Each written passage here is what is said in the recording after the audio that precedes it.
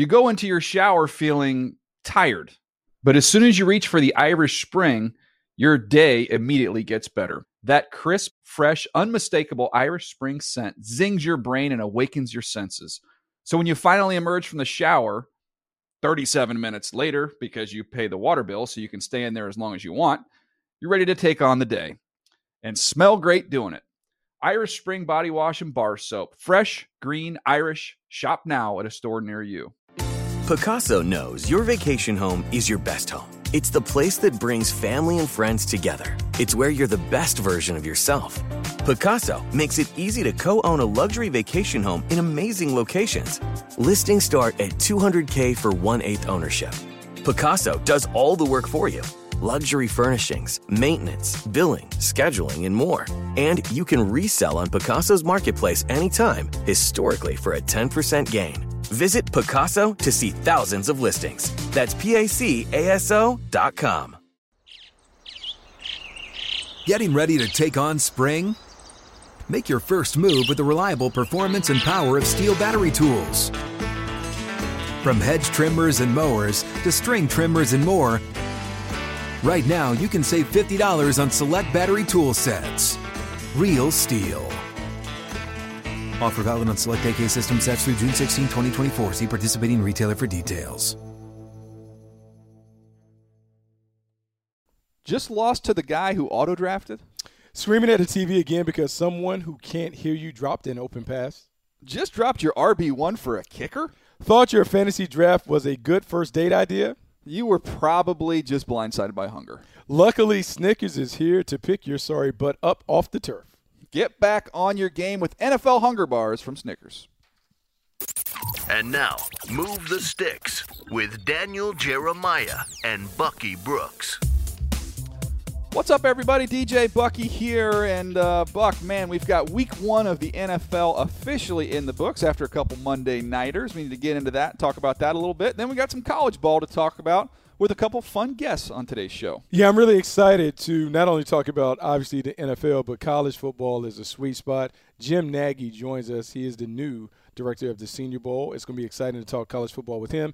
And then Dexter Lawrence, one of my favorites, having watched him growing up in Raleigh, North Carolina, played at Wake Forest for my dad. He has since gone on to become a star at Clemson. Can't wait to pick his brain and see what is going on down in Death Valley.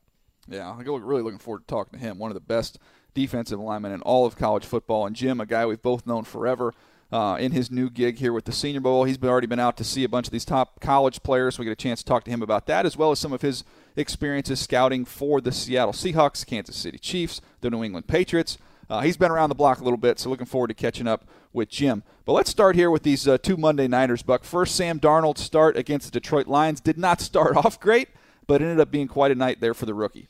No, I mean, I think the case with Sam Darnold will continue to be one of those that I think we'll use as a teaching tape for young scouts.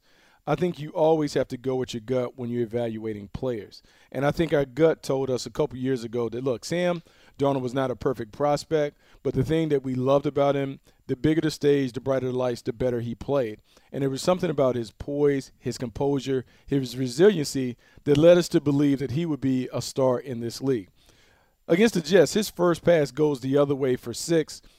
The thing that you look at when you look at young quarterbacks, how does he handle it? Does his body language change? Does he get slumped shoulders? Is he scared now to go out and try? And for him, it was like water off a duck's back.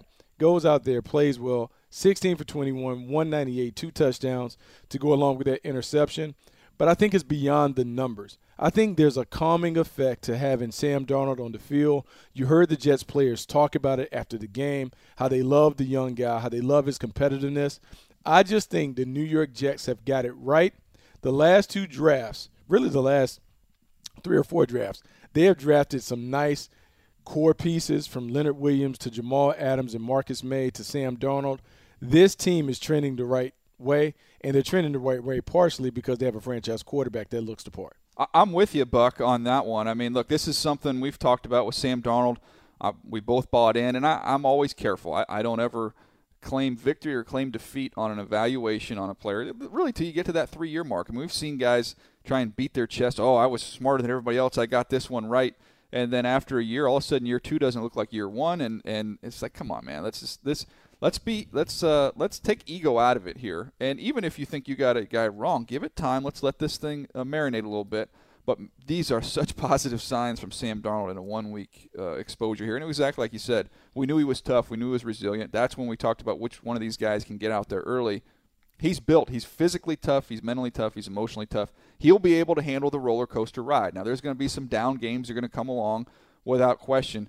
But it's a cliche. It's a scouting cliche. The guy's wired the right way. He's built to be able to handle adversity, and he showed you that in the game last night. And I also thought, look, something we've been talking about for a while, as I was watching this preseason tape, this Jets defense, Buck, has playmakers. They have playmakers all over the place, all 3 levels. Darren Lee put on a clinic last night. I mean, he's on his way to the Pro Bowl after 1 week with a couple picks, including a pick 6. Avery Williamson, I had not studied him a lot before he came over to the Jets. Previously there with the Tennessee Titans, but, man, he is a good linebacker. So those are 2 studs they have there. And we know about what Jamal Adams brings to the table on the back end with Tremaine Johnson. And you've got one of the better, versatile corners in Buster Skrine with what he can do for your defense in that scheme. So they've got players on the back end. We all know about what they have there with Leonard Williams up there in the front line. I just was watching that game last night thinking, as dominating as this was for the Jets, all the reports are they went all in and were aggressive to try and get Khalil Mack. Can you imagine if they would be able to add Khalil Mack to that collection they have on the defensive side of the ball? Well, here's what I believe the thinking is for the New York Jets and with some of the teams with young quarterbacks that are playing well but also on rookie deals. When you go back and you look to the Philadelphia Eagles and the LA Rams, because I think those are the easiest examples, not only did they help surround their guys with offensive weapons, but you notice they didn't really surround them with high-priced weapons on offense. They kind of invested in the defense because the defense gives you an opportunity to kind of work through some of those growing pains that a young quarterback may have. When I look at the Jets, this defense, I know they don't have a marquee pass rusher, but they have a good enough defense where they can be top 10, maybe even top 5 the way they play. They will allow the young quarterback to grow. They don't have to play risky ball with a first-year quarterback in Sam Darnold. I just like the way the team is being built. The New York Jets may be there for a while. The New York Jets look like they're trending in the right direction, as I said it before. And as much as I would like to see Khalil Mack in that defense, might be a good thing for them in that they save cap space as well as draft picks to go surround Sam Darnold with some help because that defense looks like it's on its way to being pretty darn good. The Detroit Lions quickly, Buck. I mean, Matthew Stafford can't have a worse day at the office than that one. No, you can't have a worse day at the office than that. I think what was telling when the New York Jets came out after the game and said we knew exactly what they were doing. We knew what their calls were. We knew what plays they like in certain situations. And the thing that I'm saying, how does that happen? How does that happen? I know Jim Bob Cooter had been there. Jim Bob Cooter isn't diversifying his game plan. They're showing exactly what they were going to do in the preseason. I know preparation matters, but I am blown away by the Jets being able to really skunk out everything that the Lions are doing. I think it speaks volumes about the coaching staff and are they ready for primetime, particularly when it comes to developing a franchise quarterback like a Matthew Stafford. Yeah, one positive there. Kenny Galladay had a nice day there, young wide receiver. Looks like he's got a chance to be a really good player for them. And he had the pick 6 there by Quandre the Giant, Quandre Diggs. Those were the highlights there for the Detroit Lions, few and far between. Let's get to that other game real quick here. The Rams and the Raiders. Raiders kept it close a little bit there in Chucky's debut, and then the Rams, that explosive offense, and then the playmakers on defense. It was like all that they've done to build this team with Les Snead, all the little pieces, they all fell right in line there in the second half of this football game. They did fall in line. And, you know, it's funny because Twitter is always funny because people were overreacting to the slow start from the Rams. People expected them to hit the ground running. But when you invest in the defense and you have marquee names and you have guys who we all know can play, Ndamukong Suh, Aaron Donald, Marcus Peters, Aqib Talib, those guys made their contributions. And so I just kind of like what they're doing. Then offensively, what we've seen, and we've talked about it. We talked about it off the line when we were talking about the Kansas City Chiefs and the eye candy that they give opposing defenses. The Rams kind of do a good job of kind of showing a little candy too. They really make you defend every area of the field. And what Sean McVay has continued to do with Jared Goff is solid. I just like what the Rams are doing. The Rams are going to be a tough team to knock out in the NFC. One thing that's not going to show up in the box score here, you know, Jared Goff threw for 233 yards. Buck, there were about 4 deep shots that he just missed. He wasn't. Look, I think if we asked Jared Goff today, he would tell you he probably had a B minus performance. Wasn't his best game. The fact that he still finished pretty solid, 18 for 33, had over 200 yards, 2 touchdowns. man, it just says how solid this offense could be, because when he was struggling, guess what? They give it to Ty Gurley. Ty Gurley can hold it down until Jared Goff finds his rhythm. I just like all the pieces that they have at their disposal. Yeah, a lot to work with there. And then, look, it was not a great day for Derek Carr, and just he didn't look comfortable at all, Buck. Just no comfort level there in the pocket. When there was pressure, he wasn't comfortable, and even when there wasn't pressure, it was a little bit skittish in the pocket in this one. Just never really found himself, never got into a rhythm. It didn't look like he was. It looked like a first preseason game, to be totally honest with you. Yeah, it wasn't a good look for Derek Carr. But I'm gonna say this, and I wrote about this last week. When the Raiders traded away Khalil Mack, it put all the pressure on Derek Carr, because all the conversation that John Gruden had after the trade, hey, we got our franchise quarterback, you can't pay two guys. So now you're all in. You've given all the money to Derek Carr. You're saying he's a franchise quarterback. Well, franchise quarterbacks are supposed to elevate the play of others. 3 interceptions in the season debut. Not a good look. We'll see if Derek Carr can really handle the weight of being the franchise quarterback, because it's all on him, because the Raiders just don't have the pieces on defense to be able to compete. That offense has to play great every week for them to win games. And one thing, though, if you're a Raider fan, take some encouragement. This Rams defense, one of the best defenses in the NFL right now. That was not an easy assignment when you're trying to break in a old new coach there in John Gruden, just to get his feet wet a little bit. They did come out with a little rhythm, a little pace, and got things rolling. I think you'll see this Raiders offense. They'll grow, they'll mature, they'll get better as they get more comfortable there with play caller and the quarterback. But, man, the story, the biggest takeaway from me, aside from Todd Gurley being the best player on the field, the biggest takeaway from me was that Rams defense and just playmakers on the back end. Marcus Peters, he had 1 pick six. He could have almost had another one. He's going to be a big-time playmaker for them. Look, I said it before when he was coming out. He reminded me of a young Aqib Talib. I felt like Wade Phillips is the perfect guy to put him in a situation to make plays. And so he sets off, he plays, he just clues the quarterback, reads routes and jump routes. And the thing is, he's a much smarter player than people give him credit for. The things that he does, that's all film study and preparation, not just on random guesses. He's a good player. He will be freed up to make a ton of plays in this defense. All right, Buck, that's going to do it for us there, talking about the Monday night matchups. Before we get to our guests, starting here with Jim Nagy from the Senior Bowl, have you ever looked at your credit card statement and been shocked by the interest rate? Did you know you could actually roll all of your credit card debt into one monthly payment at a lower fixed interest rate? Lightstream offers credit card consolidation loans from 5.89 APR with AutoPay. That's lower than the average credit card interest rate of over 18% APR. Get a loan from $5,000 to $100,000, and you can even get your funds as soon as the day you apply. Because Lightstream believes people with good credit deserve a great interest rate and no fees. Our listeners can get a special discount on top of Lightstream's already low rates. The only way to get this discount is to go to lightstream.com/sticks. That's LIGHTSTREAM.com/sticks. Subject to credit approval, rate includes a 0.50% auto pay discount. Terms and conditions apply, and offers are subject to change without notice. Visit lightstream.com/sticks for more information. All right, Buck, he's here, excited to be joined by our good buddy, the new executive director of the Reese's Senior Bowl, Jim Nagy. Jim, how you doing, man? I'm doing great, DJ. Hey, Buck. Appreciate you taking some time to join us here. First of all, for those that don't know, Jim is a longtime scout in the NFL. Jim, just run us through the years, the teams you're with, the years you were there, and then if you can, give us the quick explanation on why you decided to take this job. Okay. Well, yeah, first job in the league was back in 1996. I actually broke in as a PR intern.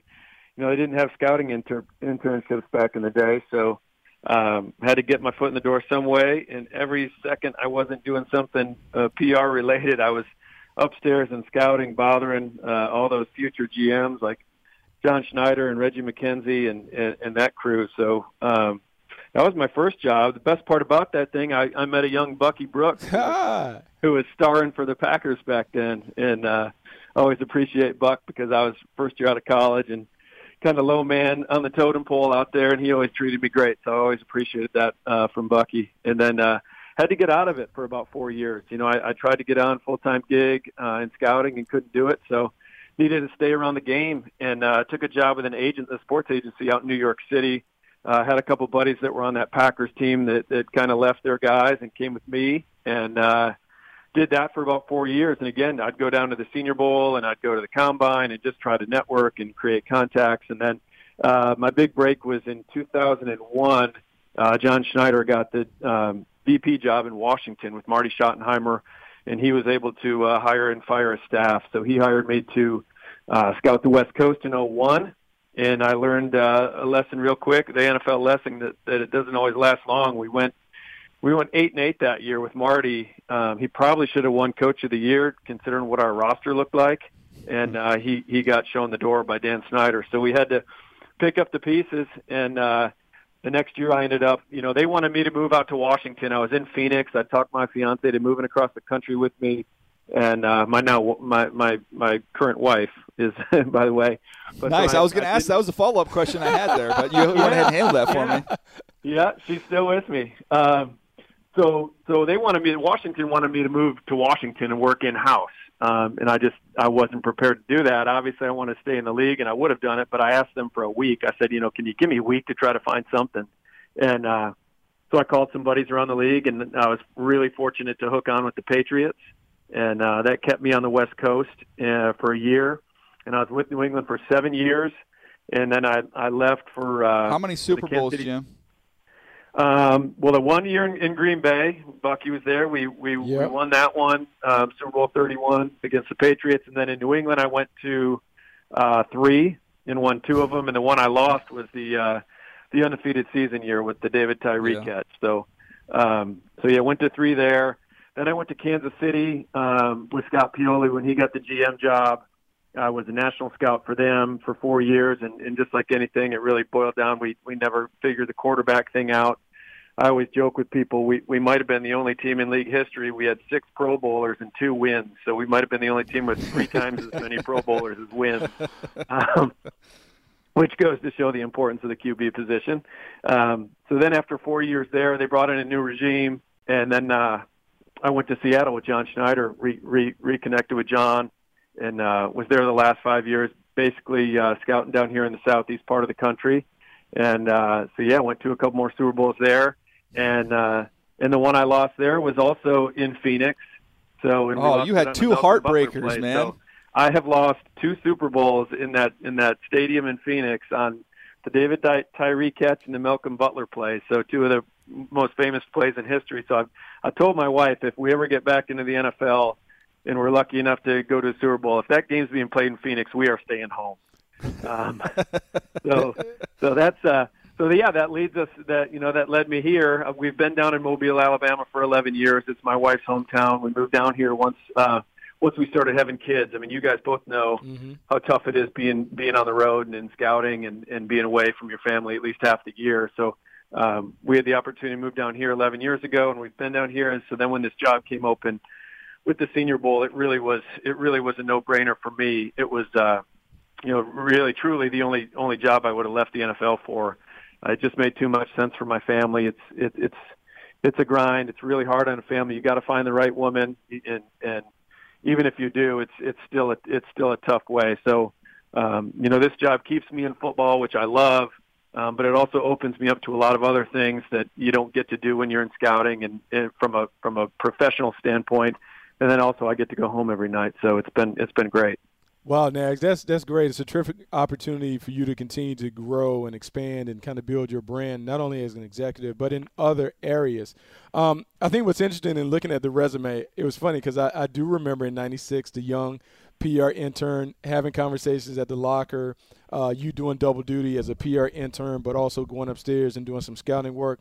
But I'm looking at your experience and the minds that you've been around in Green Bay with Ron Wolf and everybody that was upstairs, Scott McCloughan and John Dorsey and all of those guys, then making your way to the Patriots with Belichick and Pioli and all the success that happened there, and then going to Seattle. What would you say is the common denominator when you look at the teams that you've had go to championships? What is the common denominator when it comes to building the roster? Bucky, that's a really good question, and I had to think about it a lot a couple of years ago when we played New England in that Super Bowl, and I was in Seattle. I don't know about the common denominator, but the thing I would take away is that, there was more than one way to build it, and there's more than one way to run an operation, and you couldn't be more polar opposite than New England and Seattle, just in terms of the way they've built their culture and around Coach Belichick and around Coach Carroll. I mean, it's not a secret that those guys are two pretty polar opposite guys. And really with both of them, what you see in the media is what you get. So, Pete's very upbeat and, everything's positive and high energy and high octane and always compete. And Bill is very cerebral and very businesslike and to the point and runs it his way. So it really just showed me you really need to go out, and if you get an opportunity to run a thing, you really need to run it your way. But it's not a secret. It's really about working. And again, even on the scouting end of things, it was structured so much differently in New England than it is in Seattle. So, you just take the best of both, all the places you've been, just like any coach takes the best parts of the places he's been. So there was positives at all the places I was at. Jim, it was one of the topics that's you see it popping up a little bit just after week one, and you know how it is. People always overreact after 1 week of the season. Always. But one of the things I saw floating around on social media was about kind of the Belichick tree and the struggles of the Belichick tree in terms of the coaches. We just haven't really seen anybody, have sustained success that's come from there. Now, look, it's hard for anybody, no matter what tree you come from, but that was kind of a topic of conversation. Why do you think it's been so difficult for the guys that have been under Belichick for a long time and know the Patriot way, as I always like to say? Why has that been so difficult to duplicate elsewhere? That's a really good question. Sorry to jump in there. Yeah, that's a difficult question. All I can say is the one guy that gets lost a little bit in all that narrative is Thomas Dimitroff and what he's been able to do in Atlanta. And again, you don't want to oversimplify it, but if you look at all these guys and where they've been, it boils down to the quarterback position. Thomas drafted Matt Ryan really early on in his time there, and now he's been in the GM, Atlanta for, I don't know what it was, 10, 12 years now. So he's had really, he's had sustained success.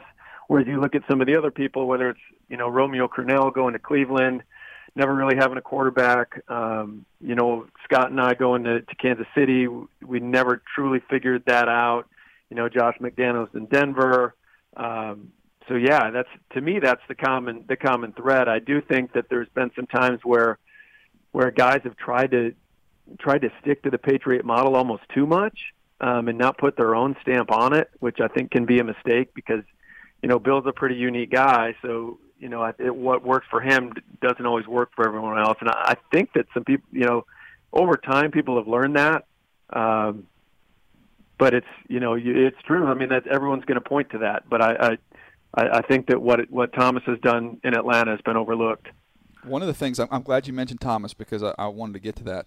I think one of the smart things that Thomas has done, we all know of Thomas forever, and Buck knows him well as well. I thought it was interesting, though, because he went, yes, he's trained under the Patriot way, no question, but he went outside the family. And he's had coaches that did not grow up in that same environment. So I think it was almost like an exchange of ideas. But I'm looking like Bob Quinn, he decided to make a change at the coaching position. He brings in Matt Patricia, so you've got Patriot way. J-Rob, John Robinson, decided to bring in Vrabel, who definitely came up through the Patriot way. I give Dimitroff some credit for going outside maybe the comfort zone there, and I think maybe that exchange of ideas that might be the reason why he's the one guy that has had sustained success. That's just an observation. No, I think that's a really good point, and Bucky knows this from his time scouting on the West Coast. When Thomas was a scout, people need to look into his background. He's got such a unique background on how he got into it. I got in through PR. He got in through working on the grounds crew when his dad was scouting for the Browns. I mean, he used to come in with paint all over himself and try to sit down with Scott and those guys in Cleveland when they were all there together with Bill. But yeah, the one thing Thomas has always been, he's a really open-minded guy. And I think that's one thing I always took away from working with him is to be open-minded and to open to other ideas and just the whole process. I mean, this is a guy that used to travel around the West Coast in a VW bus and, sleep in his bus and ride his bike around the West Coast. And, he had the long hair and the goatee. I mean, he looks a lot different now than he used to look, but he's always stayed true to himself in the sense that he's kept an open mind and reaching out and hiring Coach Smith there a few years ago and then bringing in Dan Quinn when he did. I was with Dan in Seattle. I can tell you Dan Quinn is an absolute stud. Anyone that's ever worked with him or been around him, I mean, it is not by mistake that they're doing well in Atlanta right now with Dan. But yeah, Thomas's ability just to stay open has always impressed me. You know, Jim, so taking all that experience and taking all those things and the quarterbacks that you've been around and the people that you've been around, how do those experiences serve you well now in your new position, now scouting players for the Senior Bowl and trying to put together rosters that scouts and executives and coaches can be excited about? How are you able to lean on those experiences? You know, Bucky, I'll say this, the one of my biggest takeaways from going to Seattle, which was so beneficial for me because having been in the Patriot way, which again, my time there was incredible. I learned so much. They've got so many good methods and ways of doing things, but Seattle was so different. To see a different way of doing things was beneficial. And really the thing I took away from Seattle was just always staying after it. Never, like, the mantra there was, we never have all the answers. And I credit John for that. A lot of times in scouting and football in general, you know, people can act like they do have all the answers. And John was like, no, you know, let's stay after this thing. And, you know, again, I think a lot of teams cut their scouts out of the process really early. And John allowed us up until the time we were making the picks in Seattle. I mean, you had a voice all the way through, so you could exhaust the process. You could go through, and that really helped when I was, you know, scouting the Griffin brothers for the Seahawks. Is you have all the way up until draft day to get questions answered. Always ask questions. Always try to figure things out. So, you know, carrying that over to my job now at the Senior Bowl, I can't get everywhere. You know, you can't cover the whole country by yourself. You're not Superman. So I've hired 4 scouts that have been let go in this last hiring and firing cycle. They've got 69 years of experience between the 4 of them. So, and as you guys know, sometimes when you're a scout, a lot of times in football, when you lose your job, it's not because you're not good at your job. It's because, you know, the failures of a team, or what you just get caught in a you know, a new regime change, and that's what happened to these guys. So I've got them covering the country. I'm going to work the phones as much as I can and talk to my friends in the league and really rely on those relationships that you build over the years, because I want these rosters to be players that the NFL wants to see. I mean, I see this job as, yeah, I'm a steward to the local community here in Mobile. This is a big deal for us down in Mobile, Alabama. But I'm also a steward to the 32 teams, and I've got to put together rosters of players they want to see. So it's just being open-minded, being resourceful, asking questions, not being afraid to, you know, ask for help and reach out and use all your resources. Well, I'm excited for you there, Jim. You do a great job. I want to kind of transition, as you're talking about your new role here with the Senior Bowl, about some of these college kids. I know you got a chance to go out to that Week 1 game, Auburn and Washington. Man, a lot of NFL players, a lot of Senior Bowl caliber players in that one. What was your takeaway? Yeah, that was a great game, really competitive game. Like you said, a lot of players. And one thing, one road I didn't really want to go down publicly, name names. You know, one thing that Phil Savage got done here years ago was we can bring in juniors now to the Senior Bowl. The guys that, if they have their diploma by December. And right now Auburn's got 5 of them. And one guy that I have, it is pretty public. You know, Jarrett Stidham got his degree last spring. So he's a big-time talent. I saw him this summer at the Manning camp. I know you guys have been down in the Manning camp before, and working in the NFL, you can't do that. So that was a really cool experience to go down there and just see how that operates. But Jarrett's a big-time guy. We'd love to get him down here for our game. You know, they've got 4 players on defense that are going to have their diplomas in December, so we're excited there. You know, and the other side, you know, for Washington, they've got 2 tackles. McGarry was the guy that I focused on in the game because he was actually there. The left tackle, you know, has the back injury and he couldn't make the trip. So McGarry stood out. You know, Jake Browning actually played better than I would have thought too. To me, he seems like a little bit of a gamer. He's not the type of guy that's going to wow you at the Manning camp, but really thought he handled himself well in that game. You know, Jim, in going across the country and looking, because you're right there in the hotbed, obviously scouts would tell you the Southeast is where a lot of the top prospects come from. Who are some of the other guys, or who are some of the other schools that you're excited about visiting and seeing those teams play live, because they have a lot of NFL players that we can kind of keep up with? Yeah. You know, I got out for about 12 days in August and hit a bunch of schools. The only state that I really didn't hit down here in the Southeast was I didn't get in the state of Florida at all, but I'll see Miami and Florida State and Florida all play live at different points this fall. Of course, you want to get up to Alabama. I mean, every year, regardless of year, you're going to have 12 to 15 guys that are legitimate NFL prospects. So they're a little bit different for the Senior Bowl this year in that a lot of their top talent is freshmen and sophomores. I mean, this offense, I mean, you've seen him these first couple of weeks with Tua at quarterback. I mean, those three underclassmen receivers, the freshmen and sophomore receivers, and the young running backs, I mean, they're just loaded. So you always want to get up there and see their players. Again, they're another place. They've got two players on defense that are junior graduates that are playing good football right now that we'd love to have down here. So obviously Alabama. I think Georgia, I mean, that was a statement game for me last week when they went into Columbia and Williams-Brice Stadium. They looked so big and fast, man. I really thought South Carolina was going to be a team that would challenge. I thought that was going to be a much better game than it was. So they proved me wrong. Georgia's loaded. I thought that I thought they were going to have a hard time replacing some of their leadership from last year. Isaiah Wynn and Sony Michel, Nick Chubb, Roquan Smith. But obviously Kirby, what he's doing in recruiting, showing up on the field, because that was a really, really impressive game the other day. You were there in Seattle with Russell. I've made the comparison. I know Bucky, haven't been around Tua at the Elite 11, has made the comparison with Tua and Russell. Obviously, one's left-handed, one's right-handed. How do you compare those two guys? Yeah, the funny, it's good you made that comparison, because that's who the recruiting guys, 2-3 years ago when they were recruiting Tua, they would say that to me. They're like, man, he's just like your guy Russell. And now to see him play, he's got that bounce. He's got the same kind of bounce when he's in the pocket. Stature-wise, he's really similar. Russell's probably a little thicker in his lower half, but, Tua's got the long arms. He's got the big hands. He's just got that, abnormal body type for a shorter quarterback that allows him to, his release points higher because he's got those long arms.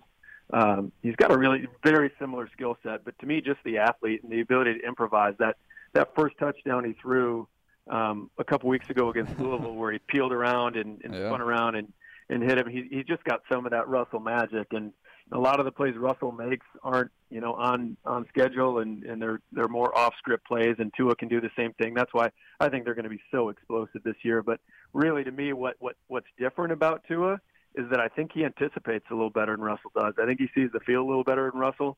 Some of those throws he makes are just, when you slow down the tape and you're seeing when he's making those throws before guys are getting out of breaks or clearing coverage, it's really impressive. In thinking about that, because quarterbacks are always the hardest to find, and just looking at some of the quarterbacks around the country, who are some of the guys that you just kind of keeping your eye on?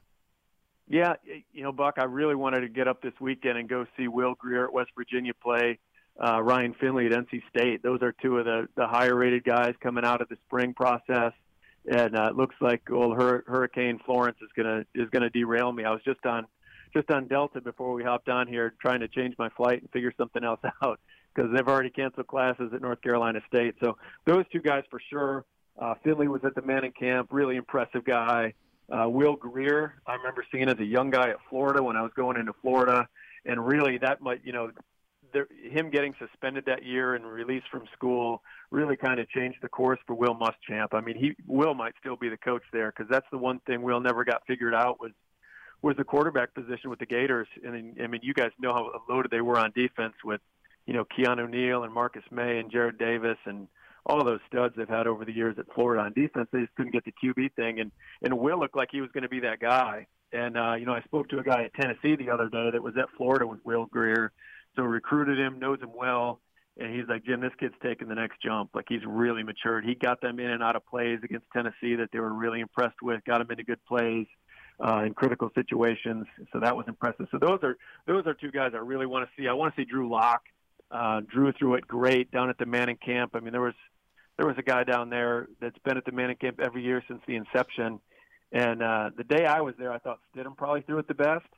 But this particular person said the day before I got there, Drew Lock threw it as good as any guy they've ever had at the camp. So I just know, being in the league last year, there were some guys that I really respect around the league that know the quarterback position, and they thought Drew Lock was in the conversation or better than those four kids that got taken in the first round last year. Well, it's going to be fun to watch those guys continue to grow and develop this year during the college season. We'll see who ends up down there in Mobile for your game down there at the Reese's Senior Bowl. We're hoping to do this a bunch, Jim, have you on a bunch here and talk about some of these college kids as well as what's going on in the NFL. You can go in all areas. But before I let you go, one thing we always do when we have personnel buddies on here, we like to give you the floor, because the listeners, they love learn about the players and all that, but they're also fascinated about the scouting job and what that entails. And we all have our handful of good scouting stories. We had Dimitrov talking about the van. issues that he's had in the van. We've had people talk about the Berkeley days when everybody was up in the trees. I know you've been up there and seen that. Everybody has their scouting stories. Forgetting your keys somewhere, lock yourself out of your car, a weird hotel experience. You got to leave us with one of your favorite personal scouting stories. Oh, you should have let me prepare for this one. No. Put you on the spot, man. This is where you got. You're in the draft room. You've been called on the table. I need you to give me something. It could be player related. It could be live game related. We've had guys that lock their keys in their car at Virginia Tech during a game. We've had all kinds of stuff here. Yeah, that's a really good one. Something on the top of my head, and I put this on Twitter last night, which we got to talk about. This whole social media thing is kind of crazy. You're working hard though, man. I like your grind on the social platforms. I got to work it. That's what the sponsors want to see. They want to see followers. So I'm diving in with. What is your handle? What's your handle? We've got a lot of listeners here, Jim. Plug your handle. It's Jim Nagy _SB for Senior Bowl. And Nagy, Nagy. Nagy, but you guys know working in the NFL, that's like taboo to be a self-promoter and be on social media and all that stuff. So this is a whole different deal. But anyway, something I put on last night.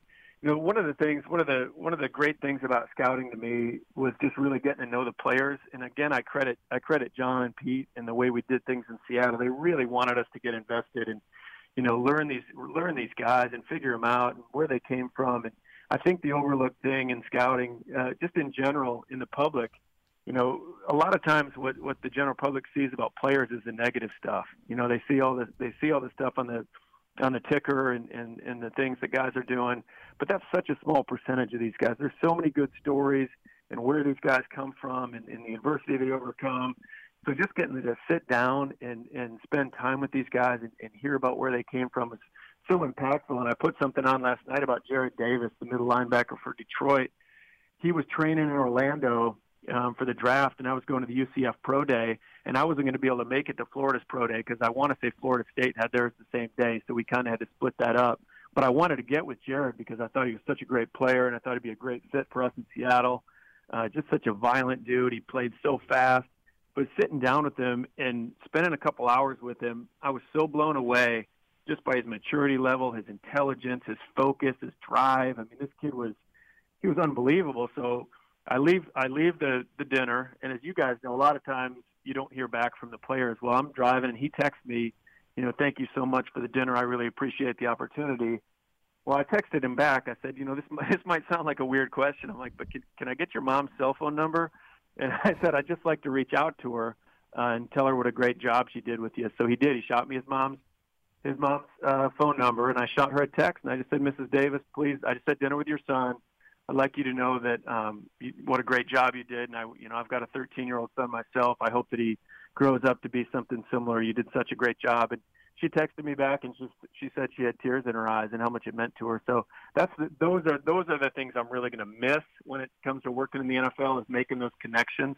I look forward to doing some of that here with the Senior Bowl, but that won't be the same. So that's one side of scouting that I don't think people understand. I mean, you can really you can grow just by hearing about where some other people came from, and I know that being around some of these players and hearing their stories has made me a better person over the years. That's big time. It's a big time story. I thought you were going to go Comedy Central. You went Hallmark Channel, so you switched it up on us a little bit there. But that's a fantastic story and speaks well for Jarrad Davis, no doubt. That's your homework, though. Next time you come on, we need to go. We need to go Comedy Central for us. Oh yeah, we need a good one. We need something that is epic, something that you've done, an experience that you've had.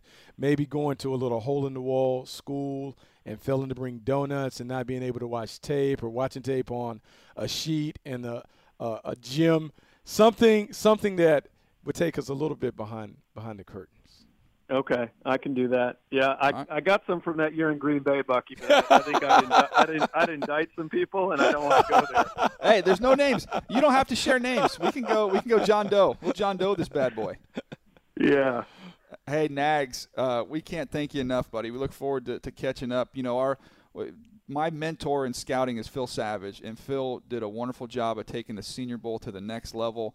Phil's on now. He's going to be the GM of the team in Phoenix for this new football league. the AAF, I believe. And so, Phil, I'm excited for what he's going on in the future. But, man, what a replacement there to get Jim to take over the Reese's Senior Bowl as executive director. You're going to do a great job, buddy, and we look forward to catching up with you throughout the year. No, I appreciate it, guys. Thanks for having me on, and I'll come on whenever you want. All right, Buck. What a good dude. Good to catch up with Jim Nagy, someone we've both known forever. I did not know. I never knew that Nagy was.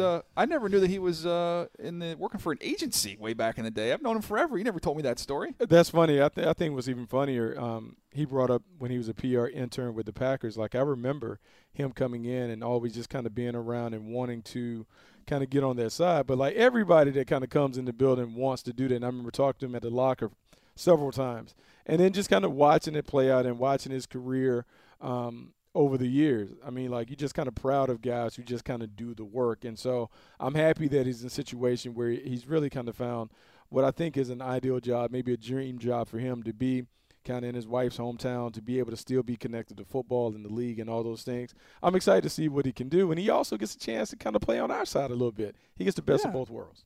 Yeah, he's going to do a great job there, and we look forward to having him on more and more. He's been around a lot of great people, some of the best minds in the NFL, so he's got plenty to offer.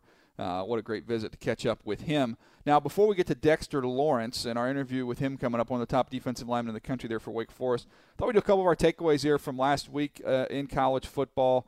For me, I mean, I watched pretty much all of the Stanford-USC game, and that was Stanford. You know, look, they struggled to stop the run a little bit. SC did move the ball on them a little bit, but Stanford – Bryce Love got on track just exactly like we thought he would do. Mm-hmm. They were methodical. They shortened the game. And JT Daniels, he never got comfortable. He could not get comfortable against that Stanford secondary. And USC could not get Amon-Ra St. Brown involved, who had got rolling the week before. And really the game was never – it wasn't a blowout, but it was never close. Stanford was in control from start to finish. They were in control from start to finish, and I think what was most impressive about the game, I just continue to marvel at the physicality and toughness that Stanford exhibits, particularly when they're playing a team where they should be outmatched athletically like in SC.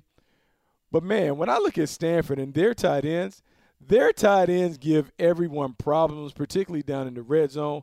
Cody Parkinson being able to win one-on-one jump balls. Caden Smith being able to make plays down the middle of the field.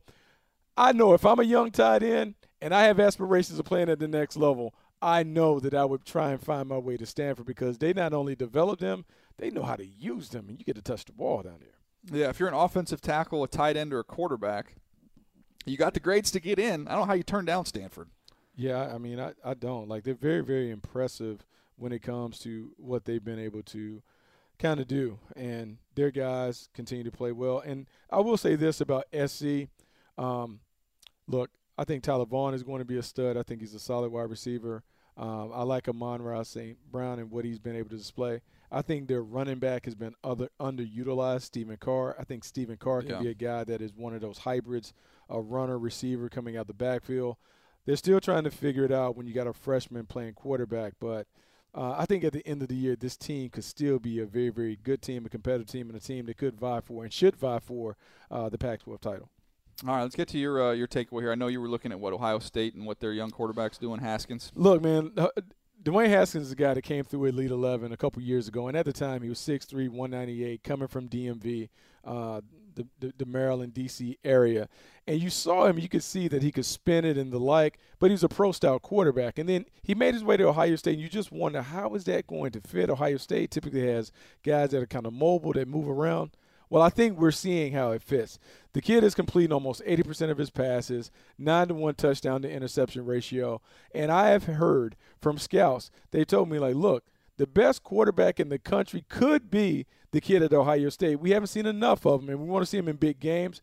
But Dwayne Haskins is one of those guys we need to keep our eye on because he has the size, he has the arm talent, and right now he's putting up the performance and production to make you take notice.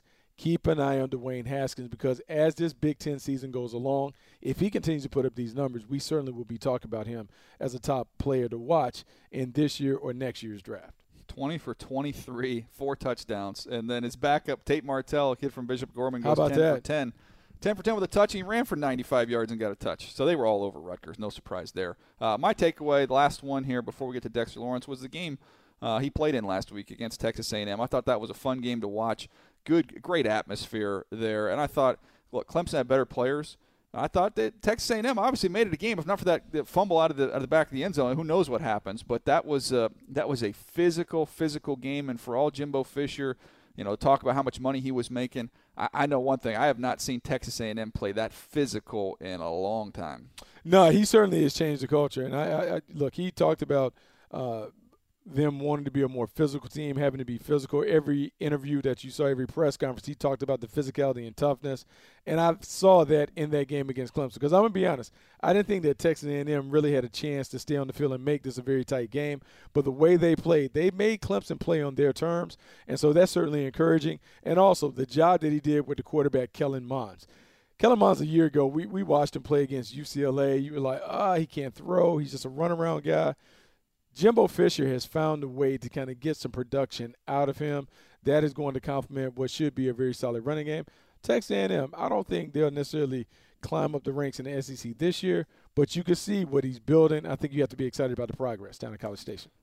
No question. How about the quarterback situation real quick here at Clemson? What are your thoughts there? I think it is one of those things that will continue to be a thing that Dabo Swinney has to work around. And Kelly Bryant, he has the athletic quarterback that is similar to the quarterbacks that he's had the last 5, 6, 7 years. And Trevor Lawrence, he has a pure pocket passer, a thrower. Trevor Lawrence comes in, throws it right away to T. Higgins, who I know that pains Sully because Sully thought T. Higgins was going to be a volunteer. Yeah, it didn't He wears happen. the other orange and scores a touchdown right away. And so I think what you will see is later in the year, I think you can make a case for Trevor Lawrence eventually taking over because he does give them something that they haven't had in terms of a pure pocket passer with a big arm. That big arm will allow them to stretch the field and maybe do some things that they haven't been able to do. Not only T. Higgins, but Trevor Lawrence was also a Tennessee commit. So that was a Tennessee commit to a Tennessee commit at one point. Touchdown. You guys are the best team Yowzer. that almost was. Yeah, exactly. Yep. Preston Williams single-handedly beating Arkansas, too. It's just they're all over the place. Sorry about that, buddy. All right, look, it was a fun weekend in college football. Looking forward to this next weekend. We'll preview that on Thursday's show. Some of our top games, make our picks there. But before we get to Thursday, let's finish this thing up with our big guest, and I do mean that literally. Dexter Lawrence going to join us here. DJ, I'm excited whenever I get someone from the hometown. We get an opportunity to talk to one of my favorites because not only is he from my hometown, but he played for my dad at Wake Forest High School. It was Wake Forest Roseville back then. Dexter Lawrence, how are you doing, Dex? I'm good. How y'all doing? Good. Dexter, look, it has been a wild ride for you since I first met you in high school. Number 2 player overall coming out in high school. You make your way to Clemson. Kind of talk about that journey, going from a small little town in Wake Forest to making it on the big stage with the Clemson Tigers. Oh, man. Honestly, when going through the recruiting process in high school, I didn't know what a scholarship was. I didn't know where Clemson was. I was just kind of just saying thank you to people. They say they give me a scholarship. I didn't know what I was thanking them for. But just kind of going through the process, the school was just sending me mail here and there every day. Got boxes full, 4, 6, 7, 8 boxes full of mail. At the end of the day, I just started. I just talked to some people, and just asked them how do I go about this process. And one of the good things they told me to recruit the school. Don't let them recruit me, kind of deal. And that's just kind of how my mindset through the process was. And I ended up here, because through my recruitment of the schools, I felt it was the best choice for me. Well, you end up making a good choice. Obviously, the success you guys have had there with Clemson Tigers. But I want to go back early. I want to go back when you were young, because when I see guys like you and in our scouting background, we see guys as big and as athletic as you are. Normally, it's not just a football background that you possess. What other sports did you play growing up, and what was your favorite? Oh, I love basketball. That's what I thought. Big basketball guy. Played the 5, Banger? A banger? Oh, definitely. Couldn't be handled down there. But I threw the shot put and discus in track and field. But yeah. When you think about playing those sports, Dex, how do those sports help you now as a dominant defensive tackle? I say basketball just helped me with my endurance, footwork, being one with my body kind of thing, because basketball you need a lot of body control, and just kind of my explosiveness. You know, like I get off the ground a lot in basketball. You know, quick jump, quick steps, kind of flexibility as well in my hips, playing defense, little things like that, and kind of also learning my strength, because you know you got to bang down low. You know, be powerful and strong. And with the shot put and discus helped me with my hips. You know, throwing the ball, even discus, doing a little spin technique, things like that. So I mean, those kind of sports just helped me do with football. All right, let's jump on the field a little bit now, because I watched you over the summer, and last year, you know, things that jump out, just how strong and powerful you are, holding the point of attack, pushing the pocket. But I want to know, was there anything different with you this year in terms of health? Did you drop any weight or anything? I watched you early this season, Dexter. I think you have got a little more juice. You're even more explosive. Oh, yeah. So was it health? Like tell us about what happened with you health-wise last year, or what you've done in the off season, because I see a more explosive version of Dexter Lawrence this year. Oh yeah, last year I was battling a good injury. I was playing on one leg last year, kind of thing. I had lost some feeling due to a nerve block in my leg after surgery. So I was just kind of battling that, trying to gain my strength back all season. Played the season probably like 40% on my one leg. I mean, so that just kind of slowed me down, but it also helped me a little bit, just to kind of focus on my hand placement, you know, like strengthening up my hands, you know, and kind of make me focus on my footwork a little extra, because I had to think about moving this foot a little more, because I couldn't really feel it that much. But last year, it haunted me, but also was a blessing just to help me get better mentally, and just know that, I mean, I've been through some stuff, and I can get through it. You know, Dex, and thinking about that, a lot of people kind of put you in the box as a nose tackle, a guy that plays right over top of the center. Having watched you, there's a little pass rushing in your game. Do you feel like there's more that you can show at Clemson than you've been showing, just because, you have a talented defensive line and a bunch of talented teammates around you? But do you feel like you can do more than just play right over top of the center? Definitely, that's one of my goals I've been trying to focus on this year. Just showing my versatility, you know, being able to be strong enough to play inside and be fast enough or quick enough to play the 3 technique or something like that. So, you know, that's just kind of what I've been trying to work on this off season. You know, I mean, they probably just going off last year's film where I couldn't move as well, and now I'm at this point to where I know that, like, I'm healthy now, so it's all up to me. I just got to prove myself every day. I'm just glad I'm not going crazy, man, because I remember I heard how athletic you were and how explosive you were, and I watched you last year. I'm like, man, this dude is strong and powerful.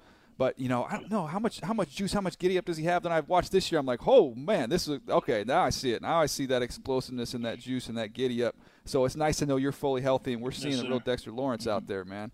Take us back to that game against Texas A&M. Just coming off that game, that was a raucous atmosphere there, a tight football game. What's it like just playing in that environment? It was a lot of people. At one point, my ears were ringing. The crowd got so loud, even when we were on defense, and I was like, "That's not supposed to. That's not right. Why are you loud for?" You know, they want the offense to hear. So, I mean, that was a great experience. Texas A&M put up a fight. We were fortunate enough to come off on top, but I give credit to them. You know, they battle tested us, gave us a lot of experience, and I just want to credit the offensive line too, because, you know, they're holding it down. You know, max protecting, and that's something that, you know, we kind of take as we got to get better at as a defensive line unit. So, I mean, they kind of just helped us, you know, in the long run, because we know a lot of teams are going to try to do that to us now, and because they feel like that'll work. You know, and thinking about that defensive line, you have so many talented guys that are in that D-line room, Christian Wilkins and on and on. How do you guys manage the competition? Because I know all you guys have alpha personalities. How do you manage the competition between all the guys in that D-line room? It's just an everyday thing. We battling even in the classroom. We battling in the weight room. We battling who's going to get off the field first, who's going to get to the quarterback first. It's just ongoing competition. But at the end of the day, we know we all love each other, care for each other, but we know that we all out to prove something to ourselves and the world, kind of deal. And it's just great environment to be around. You know, they make me better, I make them better. It's kind of just it's all a circle, kind of going into, like feeding into each other kind of deal. We give each other's knowledge. You know, we talk about game plans, all the different type of stuff, like moves they use to win, like moves we should try, breaking down film. It's just ongoing kind of deal. So that's an honest blessing as well. Well, I know we don't have too much more time with you, but I do want to get your thoughts on something because I don't know if you know this about Bucky. Obviously played for his dad there. Bucky had an interesting experience at Clemson at one time. I want Bucky to tell you what he did at Clemson, and then Dexter, I want you to react and tell me what you would have thought of somebody doing what Bucky did at Clemson. Bucky, go ahead and tell him what you did, man. All right, let's hear it. All right, Dex. So this was my junior year. I think it was 92, 93. Clemson had just lost to Wake Forest the week before we played them. So we were riding high. We were ranked maybe 17 or 18. We were going down to Death Valley, and Carolina hadn't beaten Clemson in a long time. And so we were like, this is the year we're going to get them. We're going to make a statement. We're going to go down to Death Valley, and we're going to put it on them. And the fact that they had just gotten whooped by Wake Forest, we were really emboldened. So you know how you come out, you run out first, so they always announce the visiting team while your guys are taking the bus around to the top of the thing. So myself and a couple guys, but primarily me, I ran down to the bottom of the hill. And when I ran down to the bottom of the hill, I looked up when they were descending right upon the rock before they touched the rock, and I waved them down. And I told them, why don't you come on down here and get this butt kicking that we got for you? Oh man! And Dex, I might have used a little more colorful language. Yeah, I know. And so I waved them down, and they came down the hill, and they proceeded to beat the absolute brakes off of us. and I mean, that's what, you can't do that. That's kind of disrespectful. And still to the day, we take that as offense when teams try to do that. So I mean, that might happen every time. DJ, why you bring that back up? Sorry, I want to know how Big Dex would handle that. I had a pretty good idea. It sounds like he's experienced something like that. That's called the Bucky Brooks. When guys try to wave people around the Bucky Brooks. Yeah, it's called the Bucky Brooks. I remember that. Yeah, that's a funny experience. Hey, Dexter, man, we know you're busy. We appreciate you taking some time out of your schedule, man. Stay healthy the rest of the year. Hope you have a wonderful season. And whenever that time comes, we'll have to wait and see. Whatever that time comes, you want to come to the NFL, we're going to have some fun conversations, and we cannot wait to catch up with you down the road. Definitely. Appreciate it. Hey, Buck, how great is that, man? I tell you what, the personality the big fella's got. For those who don't know, before we started the interview, we always have him do a 10 count. We always make sure the audio levels are right. And Dexter goes, uno, dos. He's like, oh, you want it in English? I love that dude, man. I can't get enough of Dexter. Hey, man, great dude. And, man, I can't tell you enough. I always brag on he and Bryce Love, but they were teammates together.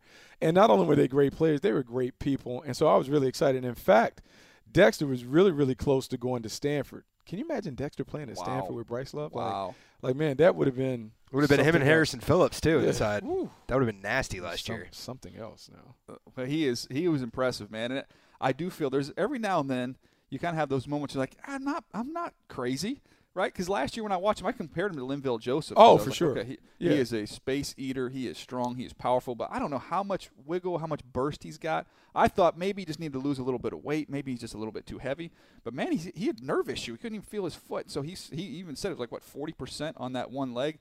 And now this year I'm seeing a more explosive version of somebody. And we talk about with interior guys, if you can't rush the passer as an interior defensive lineman, we saw Vita Vea went pretty high last year, but it's hard to vault yourself into that top 5 if you don't have a way to be a consistent presence as a pass rusher. So that's going to be big for him. It is going to be big for him, and that's the one thing that he has to prove. And talking to my dad, I was telling him, I said, the one thing with Dexter has to prove that as an interior player, he can be a pass rushing presence, because the guys that are valued and coveted in the National Football League are the interior guys who can get to the quarterback. It has to be more than just a pocket pusher. You have to be more than just a first and second down player.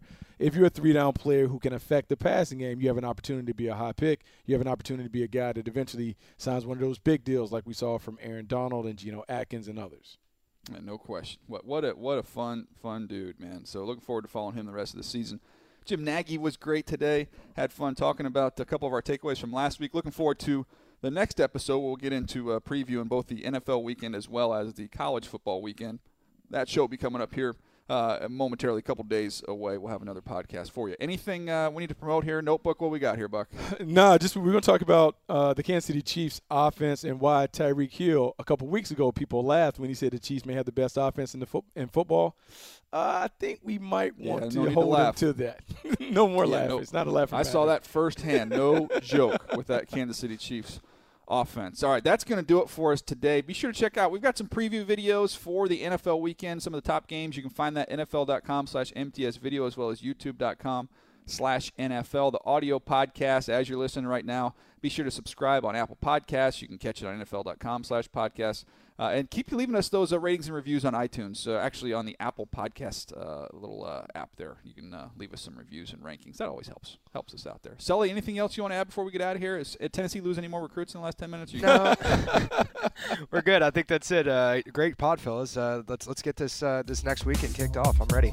Wow, cannot wait. All right, that's going to do it for us. Sully behind the glass. Cam helping us out back there as well. He's Bucky Brooks. I'm Daniel Jeremiah. We'll see you next time. Thanks for downloading Move the Sticks with Daniel Jeremiah and Bucky Brooks. For more, go to NFL.com/podcasts.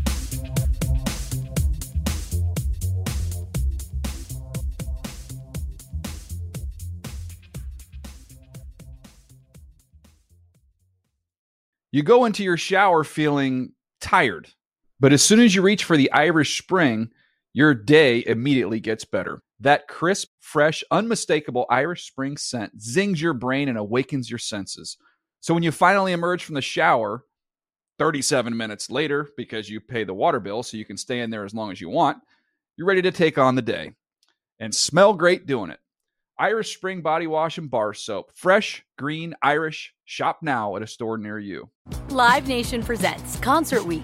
Now through May 14th, get $25 tickets to over 5,000 shows. That's up to 75% off a summer full of your favorite artists like 21 Savage, Alanis Morissette, Cage the Elephant, Celeste Barber, Dierks Bentley, Fade, Hootie and the Blowfish, Janet Jackson, Kidz Bop Kids, Meghan Trainor, Peso Pluma, Sarah McLachlan.